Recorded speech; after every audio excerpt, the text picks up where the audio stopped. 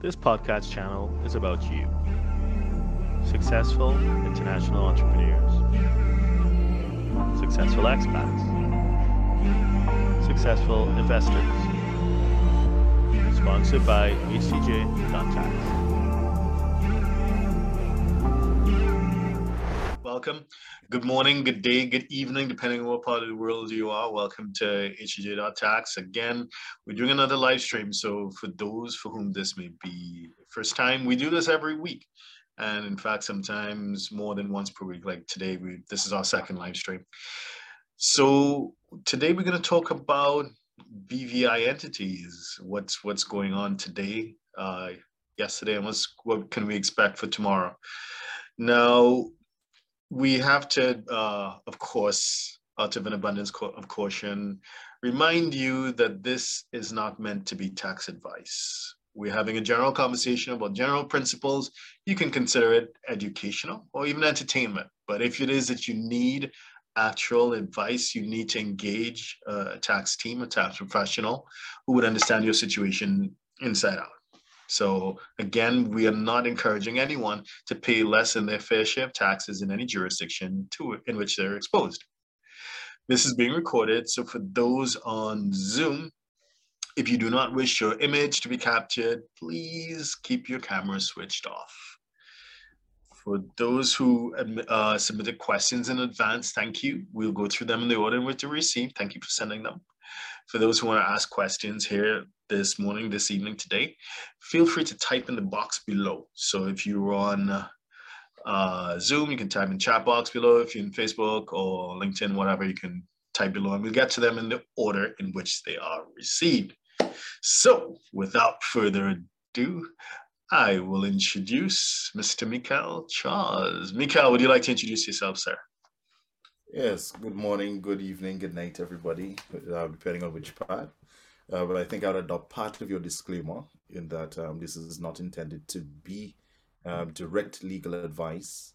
And we're having a chat about the BVI part of my practice. In respect of myself, my name is Mikael Charles. I am a BVI admitted barrister. I've been practicing across the Eastern Caribbean for well over roughly 9 years, and I'm currently based in London. I work along with Darren and the rest of the team at HTJ Tax as a member of the team, and I'm happy to serve and provide proportionate and accurate solutions for our clients. Yes, so this morning is billed as BVI companies. What's next? Before that, I'll probably turn it back over to you, Darren, to further set the stage. Okay, so I guess we'll just progress through the questions as we receive them. And we try to put them in the sort of order that kind of makes sense. So it's like progressive questions. So the first one is the most basic one, right? Like, what exactly is the BVI, the British Virgin Islands, and what's its relationship with the UK? Well, to put into to answer that directly on its head, the BVI, or the British Virgin Islands, is a collection of islands, roughly maybe 55 islands or so. And they're located in a grouping called the Leeward Islands in the Great Antilles of the West Indies. So basically, the Eastern Caribbean. The main islands are Tortola, Virgin Gorda, Anegada, and Jost van Dyke. And there are about 50 other smaller islands or keys. The capital is based in Tortola, and it's called Road Town. The BVI is a United Kingdom overseas territory, so which means that they have internal self-government, but all other external affairs are administered by the United Kingdom. Serial system of government was introduced in 1967, I believe, yes, and more autonomy was given to the ministers and to the aspects of the internal state in 2007. In terms of other diplomatic situations of the BVI, they are associate members of the Organization of Eastern Caribbean States, and associate members of the Caribbean Community. Um, in terms of the legal system, it is a part of or a circuit of the Eastern Caribbean Supreme Court, and the final court of appeal or the apex court of appeal is the Judicial Privy Council, or the Judicial Committee of the Privy Council, which sits here in London. Okay. Very, very comprehensive. We expect nothing less. All right. Jumping into number two. So in many, when I deal with clients, for them, the perception is that like the BVI, British Virgin Islands, BVI is synonymous with offshore structures. So when they think I need to form an offshore, a so-called offshore company, they immediately think BVI. So why is that the case? Why is the BVI so important as a brand? Or is it just branding? Is it just marketing? Or is there a real substance behind that?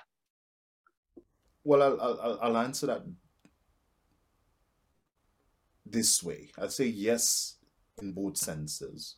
Yes, in terms of branding. So the team over at the BVI ITA and the BVI companies regulator, they've really have a, what I term as a really joined up approach in terms of marketing. Because remember, Cayman, Bermuda, Turks and Caicos, and of course my own island, St. Vincent and the Grenadines, St. Lucia, St. Kitts and Nevis, all have similar products. So in terms of marketing, I think the BVI has really jumped on it, and that could only be evidenced by the latest reports.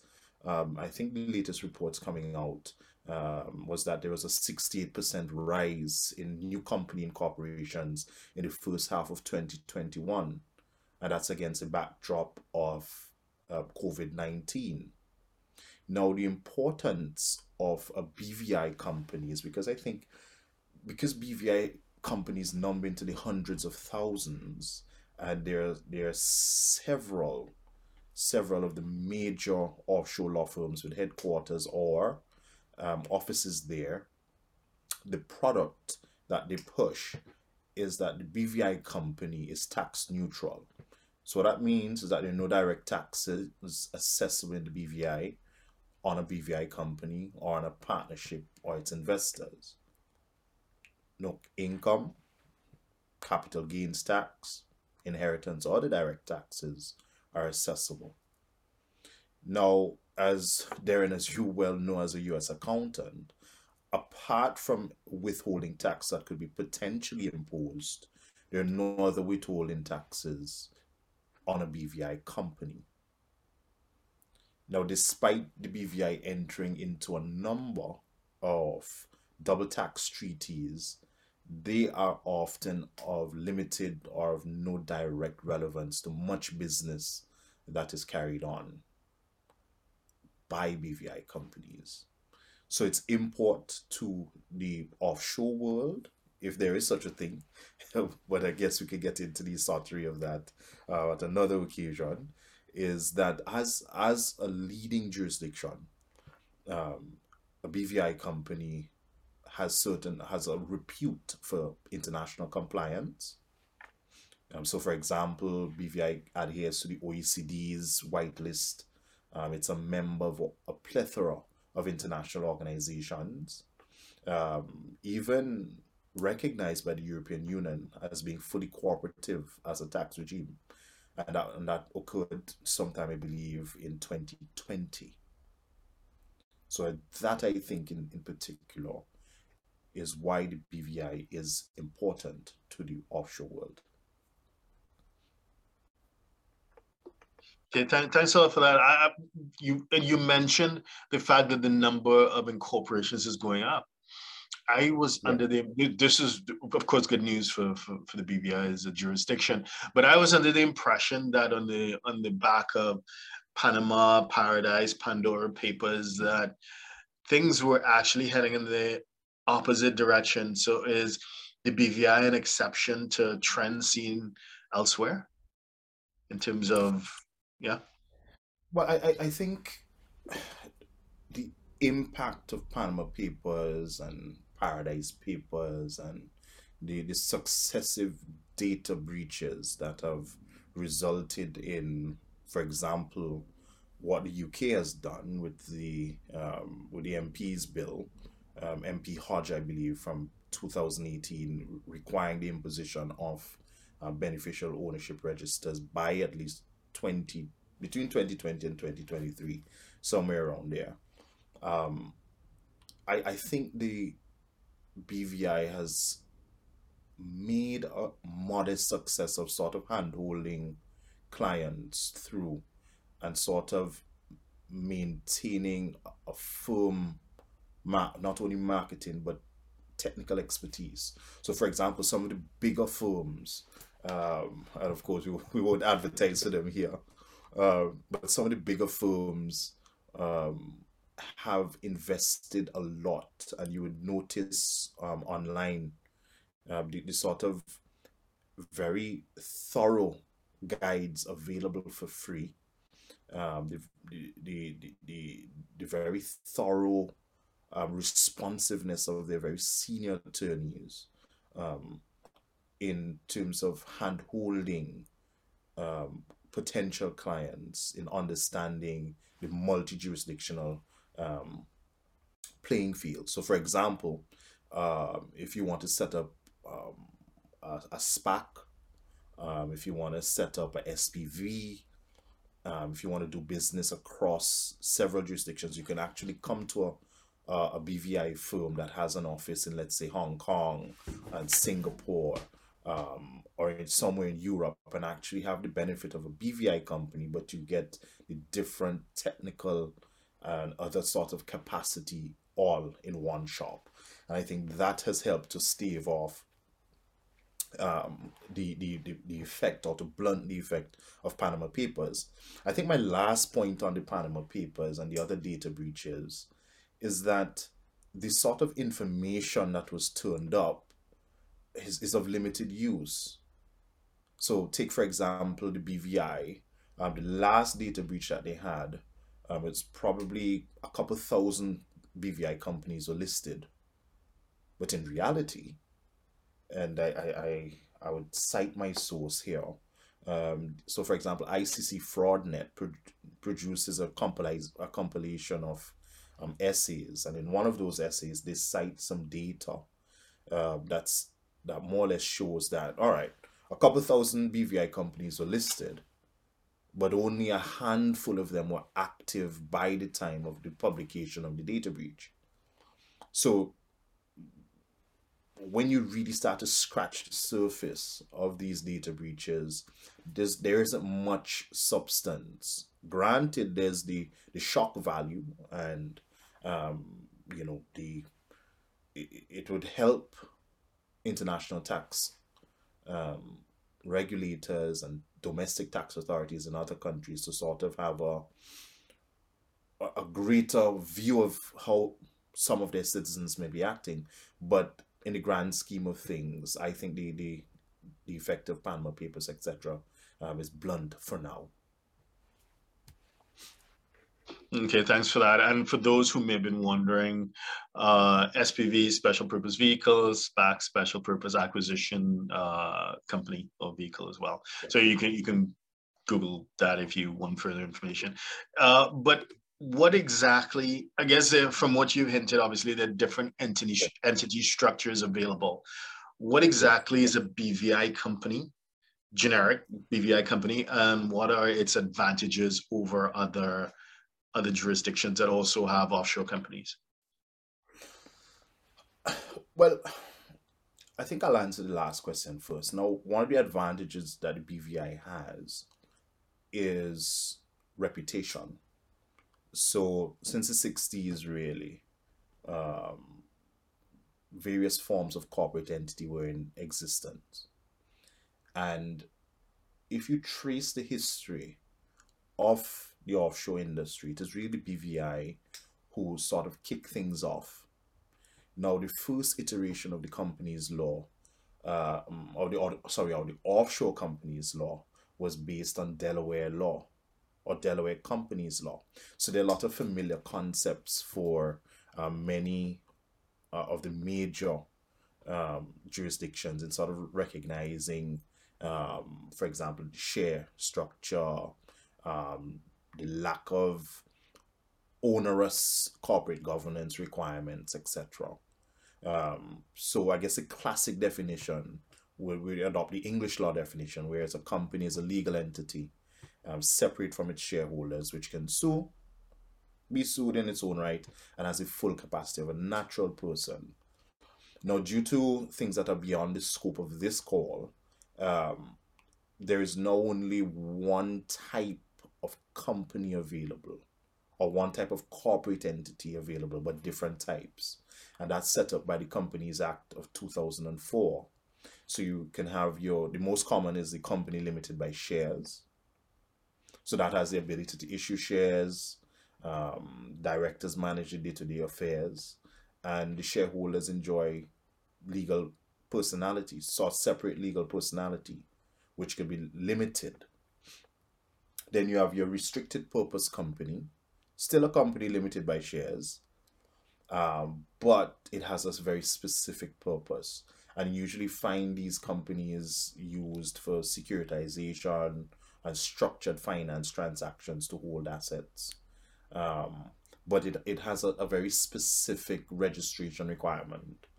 Then you have your segregated portfolio company, which is very familiar to Americans in particular, in my experience. Still a company limited by shares, but the assets are ring fenced to each individual portfolio. Then you have a company limited by guarantee. So the guarantee members and the shareholders enjoy separate legal personality. But that sort of company is usually used for non-profit organizations. So it's not really, no one really uses a company limited by guarantee, really. And then, of course, you have your unlimited company. So these companies can issue an unlimited amount of shares. Um, at least one of the members must be unlimited and has unlimited liability. So naturally, the more discerning investor doesn't usually go for that. So those are the types of company that are on offer in the BVI.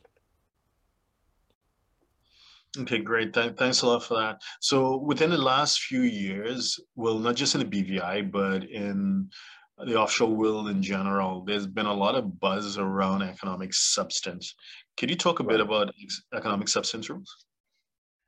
Sure. Well, economic substance, as the name suggests, um, requires an entity. Let me use the language of the statute or the language of the law. Requires legal entities, sorry, to show that they have some material connection with the jurisdiction. So now this follows the ongoing efforts of the OECD and the EU for companies not to just be paper companies. Um, and of course, because of the relevant private international law rules, once a company is incorporated, it the law of the domicile of that corporation would determine things like taxation and residence, etc. Um, so the OECD came out with this thing called BEPS. So, which is inclusive framework on base erosion and profit shifting.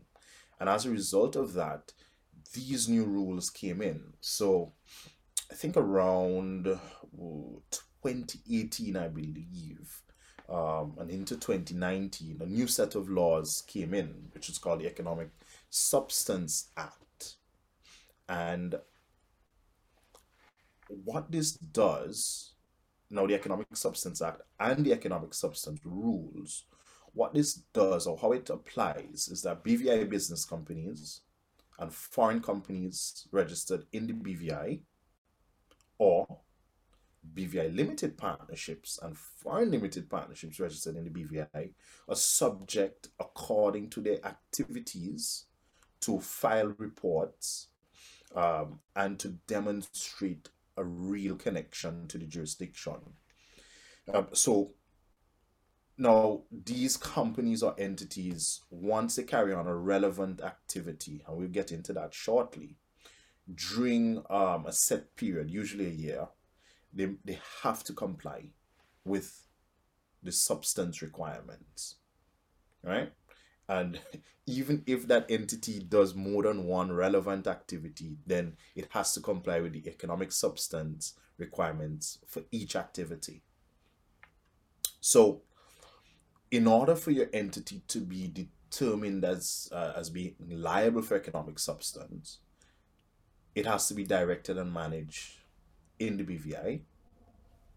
The nature and scale of the activity has to be taken into account.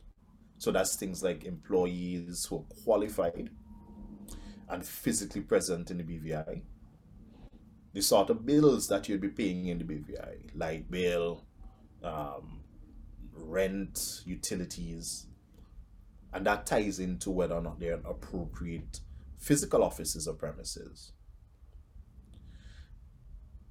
Where that activity is intellectual property business, then you have to show adequacy as well. Or if the legal entity conducts what is called CIGA, or core income generating activity, then you have to satisfy that test as well. So it's roughly about 3 tests, right? So directed and managed test, adequacy test, and CIGA test. In terms of outsourcing, now this often catches a lot of people, or a lot of entities, to use the correct word. Because BVI companies are usually just incorporated as holding companies or companies in a structure, a lot of services would be outsourced. Now, when you outsource that particular, when you outsource part of your relevant activity, you have to be careful because you have to look at the expenditure, the extent of work that is going to be done, and how that actually ties into the use of the particular structure. So quite a number of tests, but it's all interlinked. So a legal entity has to demonstrate under 3 tests. An entity could be a business company or a limited partnership in the BVI, or foreign companies or foreign partnerships that are registered in the BVI. So those 3 tests have to be met in order for you to fall under consideration for economic substance. So just a word about what actually are those core income generating activities. So things like banking business. So we start talking things, those core income generating activities are things that are regulated, right? So things like banking business. So raising funds, managing risk, taking hedging positions, providing loans, credit, whatever you. Distribution and service center business. Now, this is difficult in a small island. Transporting, storing goods, other logistics. Insurance business. Taking positions on risk, insuring or reinsuring against risk. Fund management business, very big in the BVI. Financing or leasing business, headquarters business. So just by way of comparison, so St. Lucia has head office provisions in their offshore law, but that has been blunted because of these requirements. So a head office is more or less saying, all right, it's similar to a family office. You have a multinational business and you want to take advantage of tax neutrality. You redomicile the headquarters. Excuse me. You redomicile the headquarters to St. Lucia or the BVI. But now, because of the EU's push and the OECD BEPS project, you have to demonstrate. I all three of those tests that they have some connection to the jurisdiction.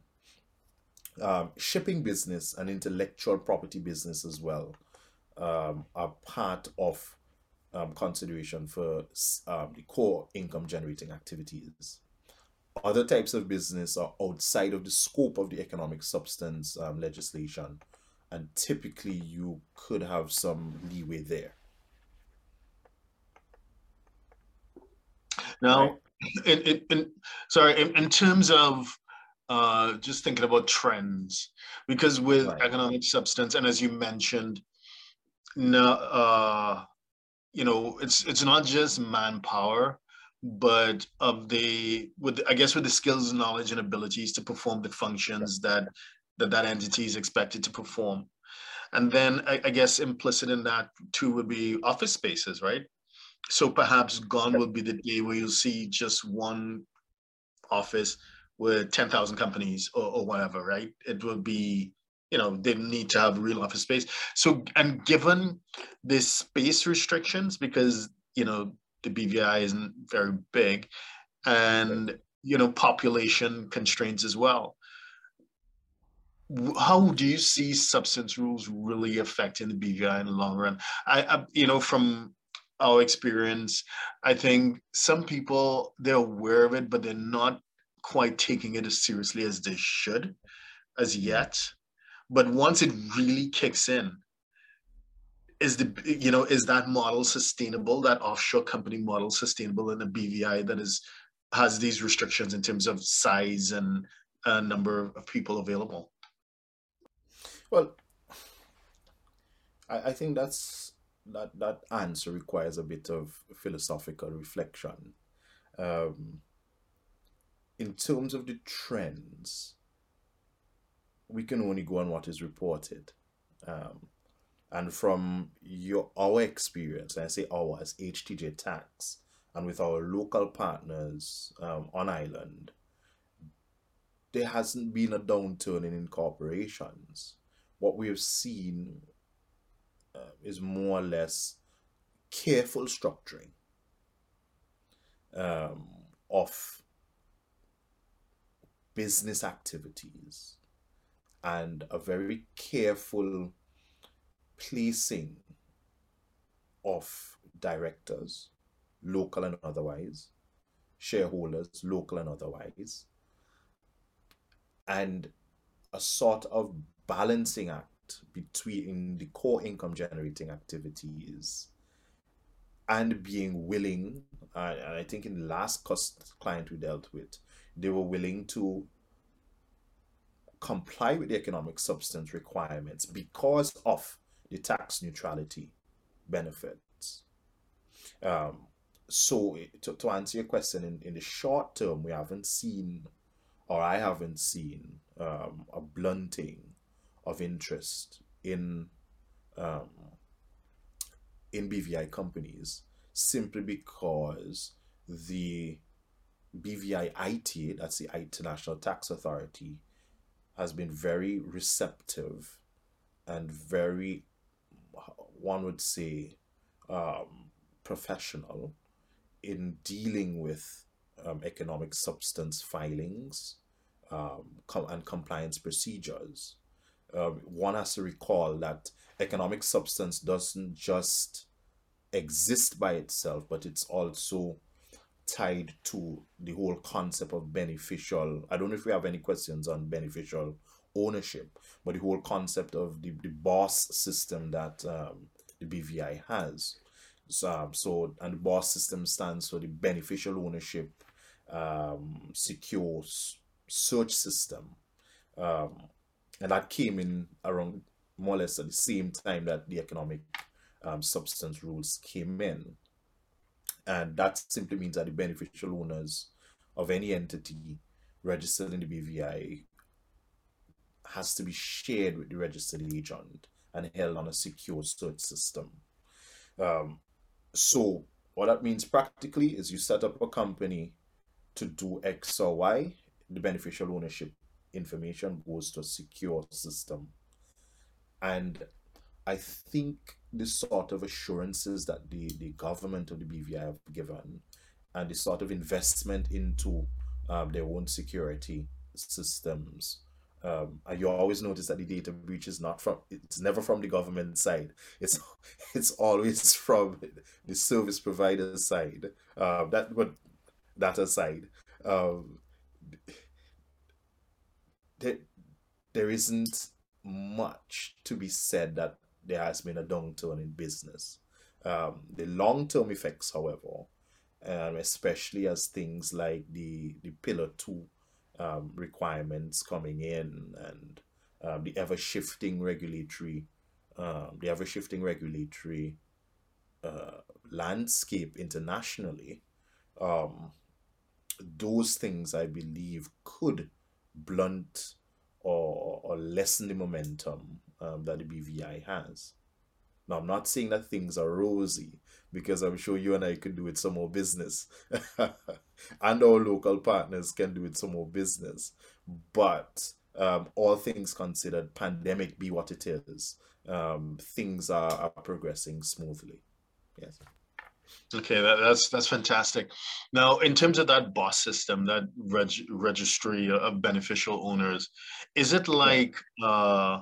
like in Singapore, there's a biz file system and anyone can just log in and see, or Company's House in the UK, anyone can just see who the directors and shareholders are? Is it like completely open access, or are there like certain conditions for accessing such a sensitive registry?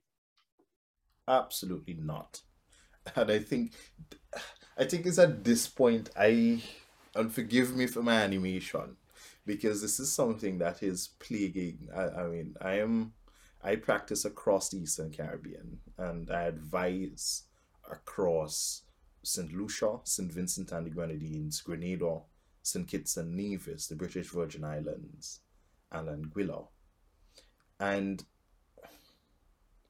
the difficulty that I think most persons have is that offshore company is now a bad word. And I think this is something we've spoken about on our previous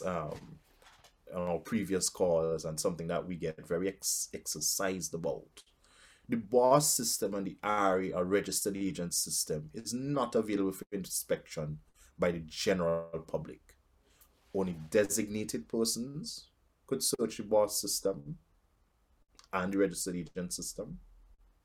And those designated persons are usually persons clothed with some sort of state authority. So, for example, um, if there is a request, and there's very recent case law on what is actually the remit of a reasonable request in the BVI, um, and I think there are two lines of case law. There's um, the Friar Tuck line of case law, and the Compass Star line of case law. And those are available for public reading on the Eastern Caribbean Supreme Court website. That being said, maybe if I step back a little bit and sort of explain the steps. Right. So under the BOSS system, um, the registered agent, and a registered agent, for general knowledge, is the actual low on the ground party that is responsible for the formation of the business company. Now, they have to take certain prescribed information, right? So, for example, your beneficial ownership information, copies of your ID, your utilities, etc. And all of those registered agents, and there are a few hundred registered agents, I believe. Yes. Is it a few hundred? No, I think I may be wrong. Maybe maybe about 100 registered agents. Um, all of those RA databases are connected to the BOSS system, right?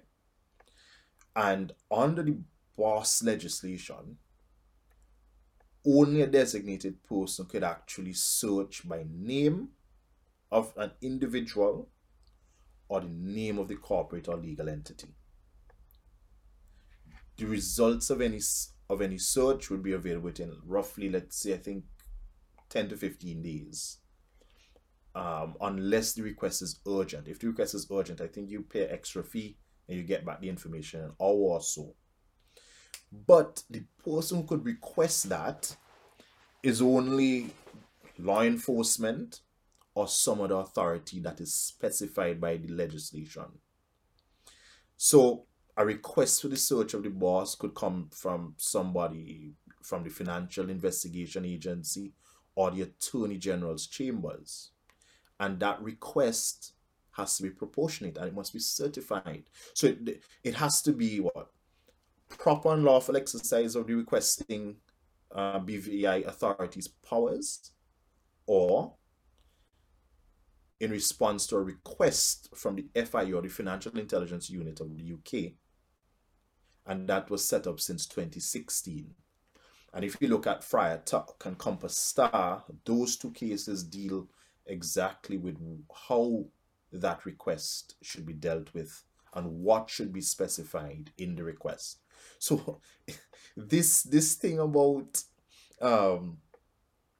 or publicly accessible registers, etc., as it is in the UK, and there's a very senior attorney in the BVI who has written extensively on publicly accessible registers and the challenges and hurdles that the United Kingdom itself has faced versus the brand spanking new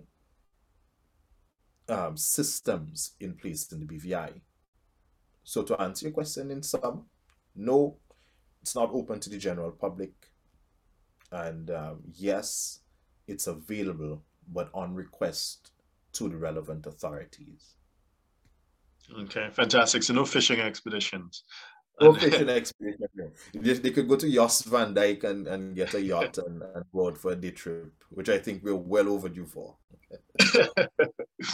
All right. So moving on to another popular topic, virtual currencies, crypto. There's a new virtual asset law, I believe. Can you talk a bit about that?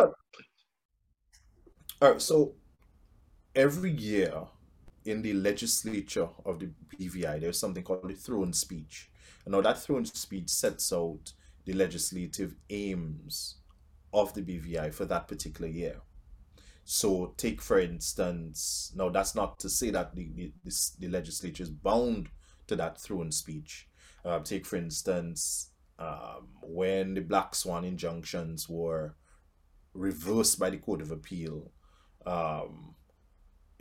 within a couple of months, the legislature met and amended the Eastern Caribbean Supreme Court Act, allowing for putting statutory rules in place to allow for freezing orders and those sorts of injunctions in support of foreign proceedings mandated that, similar to Cayman. But in this throne speech, the governor set out the legislative agenda for 2022. And in one of those things, and that's sort of caused a lot of excitement in the crypto community, was the prospect of a virtual assets law. Now, we don't know what that looks like as yet. Could it go the route of the other islands in the Eastern Caribbean? So, for example, in Antigua, I think St. Kitts and Nevis, and a few others, there's actually a law called the Virtual Assets Bill or the Virtual Assets Act, which requires companies or individuals engaging in virtual assets or crypto coins, tokens, what have you, to be registered and licensed and pay a fee. But that hasn't, we don't know what that looks like as yet. And so we're eagerly looking forward for a draft of that to come out soon. So it's more or less horizon scanning. But what has happened is that I think the regulator, and I'll just get the name quickly, the British Virgin Islands Financial Services Commission published some guidance in 2020 on the regulation of virtual assets in the Virgin Islands. So the guidance more or less says, look, this thing is complex because there's so many variations on a particular theme. There's so many variations on whether it is, You have a token and you're staking, you're a miner, you want to attribute whatever the result of the mining activity is to the company, what have you. It's complex, right? So the current existing legal framework in the BVI provide for regulation in one of two ways. Either first, at the initial issue, or secondly, when that asset is actually in the hands of the holder or the subject of an investment activity. Now, those last two words are very key: investment activity. Um, so let's look at the first one. So things like virtual assets, virtual asset related products used to pay for goods and services. So for example, tokens, or utility tokens, which you could use to get goods and services. Those aren't captured by the current suite of financial services legislation in the BVI. But where the virtual asset product or where the virtual asset service goes beyond a medium of just exchange, but into things such as investment activity, then it could be captured under the Securities and Investment Business Act. So, what I think the key thing for persons who have BVI business companies and are engaging in things virtually is to actually look at the business model.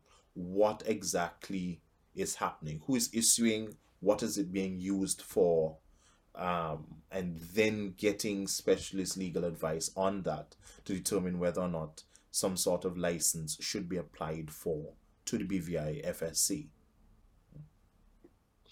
Yeah, it is. It is. I mean, not just in BVI, but I think many jurisdictions right now are looking at that whole space, that whole virtual asset space.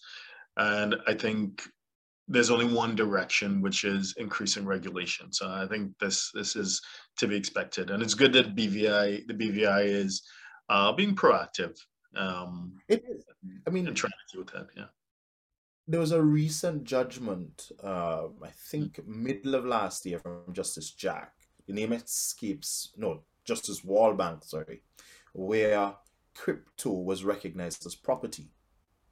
Now, this builds, and I think we have an article on that on our website, and I think we could maybe post that um, as a link when this is published, both on the website and on YouTube. But we discussed how the attitude of courts around the Commonwealth and around the world is towards crypto. It it fulfills most of the indicia for property. And there's a very influential publication done here in the UK about it, and that publication is has been cited and recited almost ad infinitum throughout the Commonwealth in particular, as you know, common law rules would apply. Yeah. Okay, thanks for that. And the last question before we see if there's any more from those who've logged in is about banking. And again, not picking on the BVI because I think banking is a challenge in almost every jurisdiction in the world right now.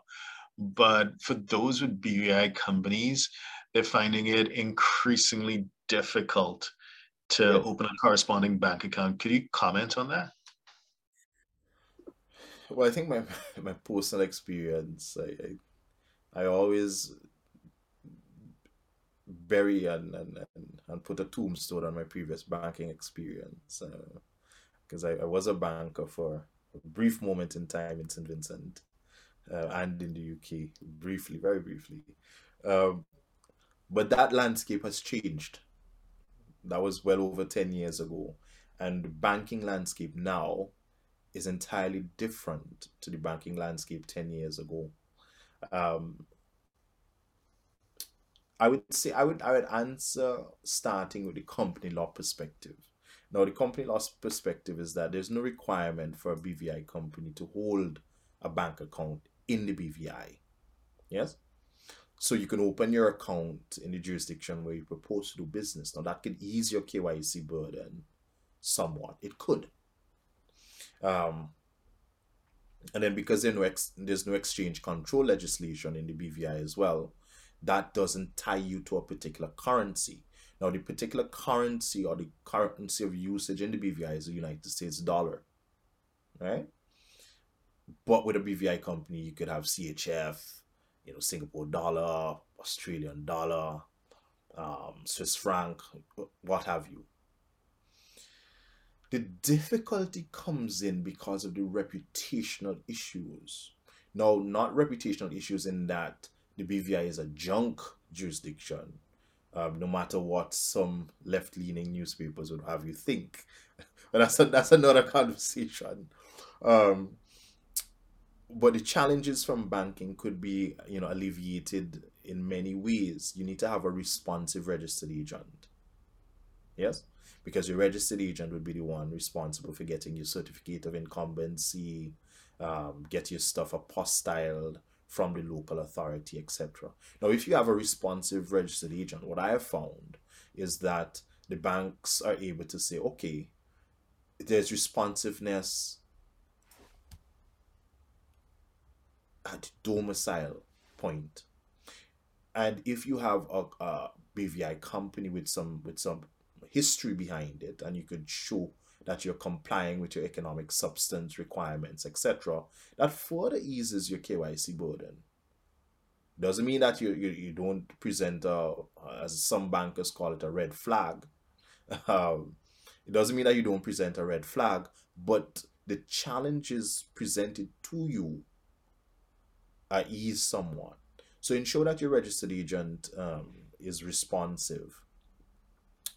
And I think in terms of pushing back against the compliance, the faceless and nameless compliance departments in the banks, you have to make clear that, look, a tax neutral jurisdiction is quite different from a jurisdiction used by individuals or companies who want to hide income and assets from tax authorities in other jurisdictions.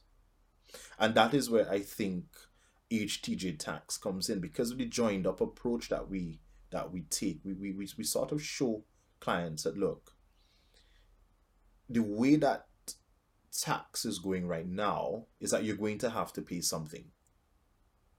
Yeah, you're going to have to pay something. Yes.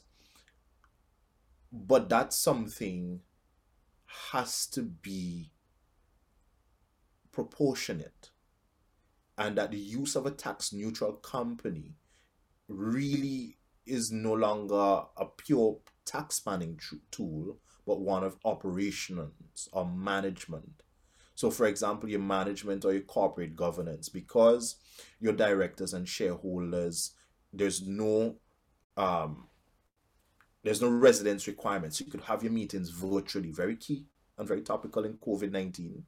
Um, the execution of resolutions, etc., doesn't require notarization, so you can electronically sign those, right? There's also data protection legislation in force in the BVI, so you could have, your servers in Singapore, but they're air gapped, they're secure, etc.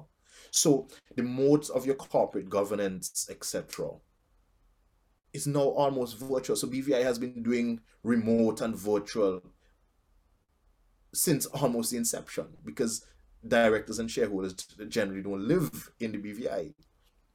Yeah. So there's a range of things that discerning investors or discerning company incorporators can push back with, but it's dependent on the team who advises you. And I don't know if there's a question about the use of BVI professionals or whatnot. Any questions came in about that? But before we go on, yes, yeah, someone did ask. But Oh, before that, there are. I mean, there are other islands as well. We have a client that yes, was they able are. to find a banking solution in Barbados, and Yes, he's comfortable with that. And then in the US as well, for especially if you're a US client, and with the challenger banks in the US, I don't want yes, to advertise any of them, but they tend to be a bit more open-minded than traditional brick and mortar banks maybe, I mean, still very diligent with their AML KYC processes, but they're not as discouraging as some of the Yes. brick and mortar Uh, banks. Mm-hmm. And maybe just that just set off a little thing in my brain there about Yeah, sanctions. yeah, Because that's been very topical over the yeah. past week or two. Mm-hmm. But in terms of sanctions, now we explained earlier what the BVI is, a UK overseas territory. Mm-hmm. So because of that, whatever the general sanctions rules are in the UK, the rule of thumb is that they would be extended to the overseas territories as well. So whatever obtains in the UK for sanctions, BVI companies, etc., must comply with that. Mm. Yeah. Okay, fantastic. Thanks for that.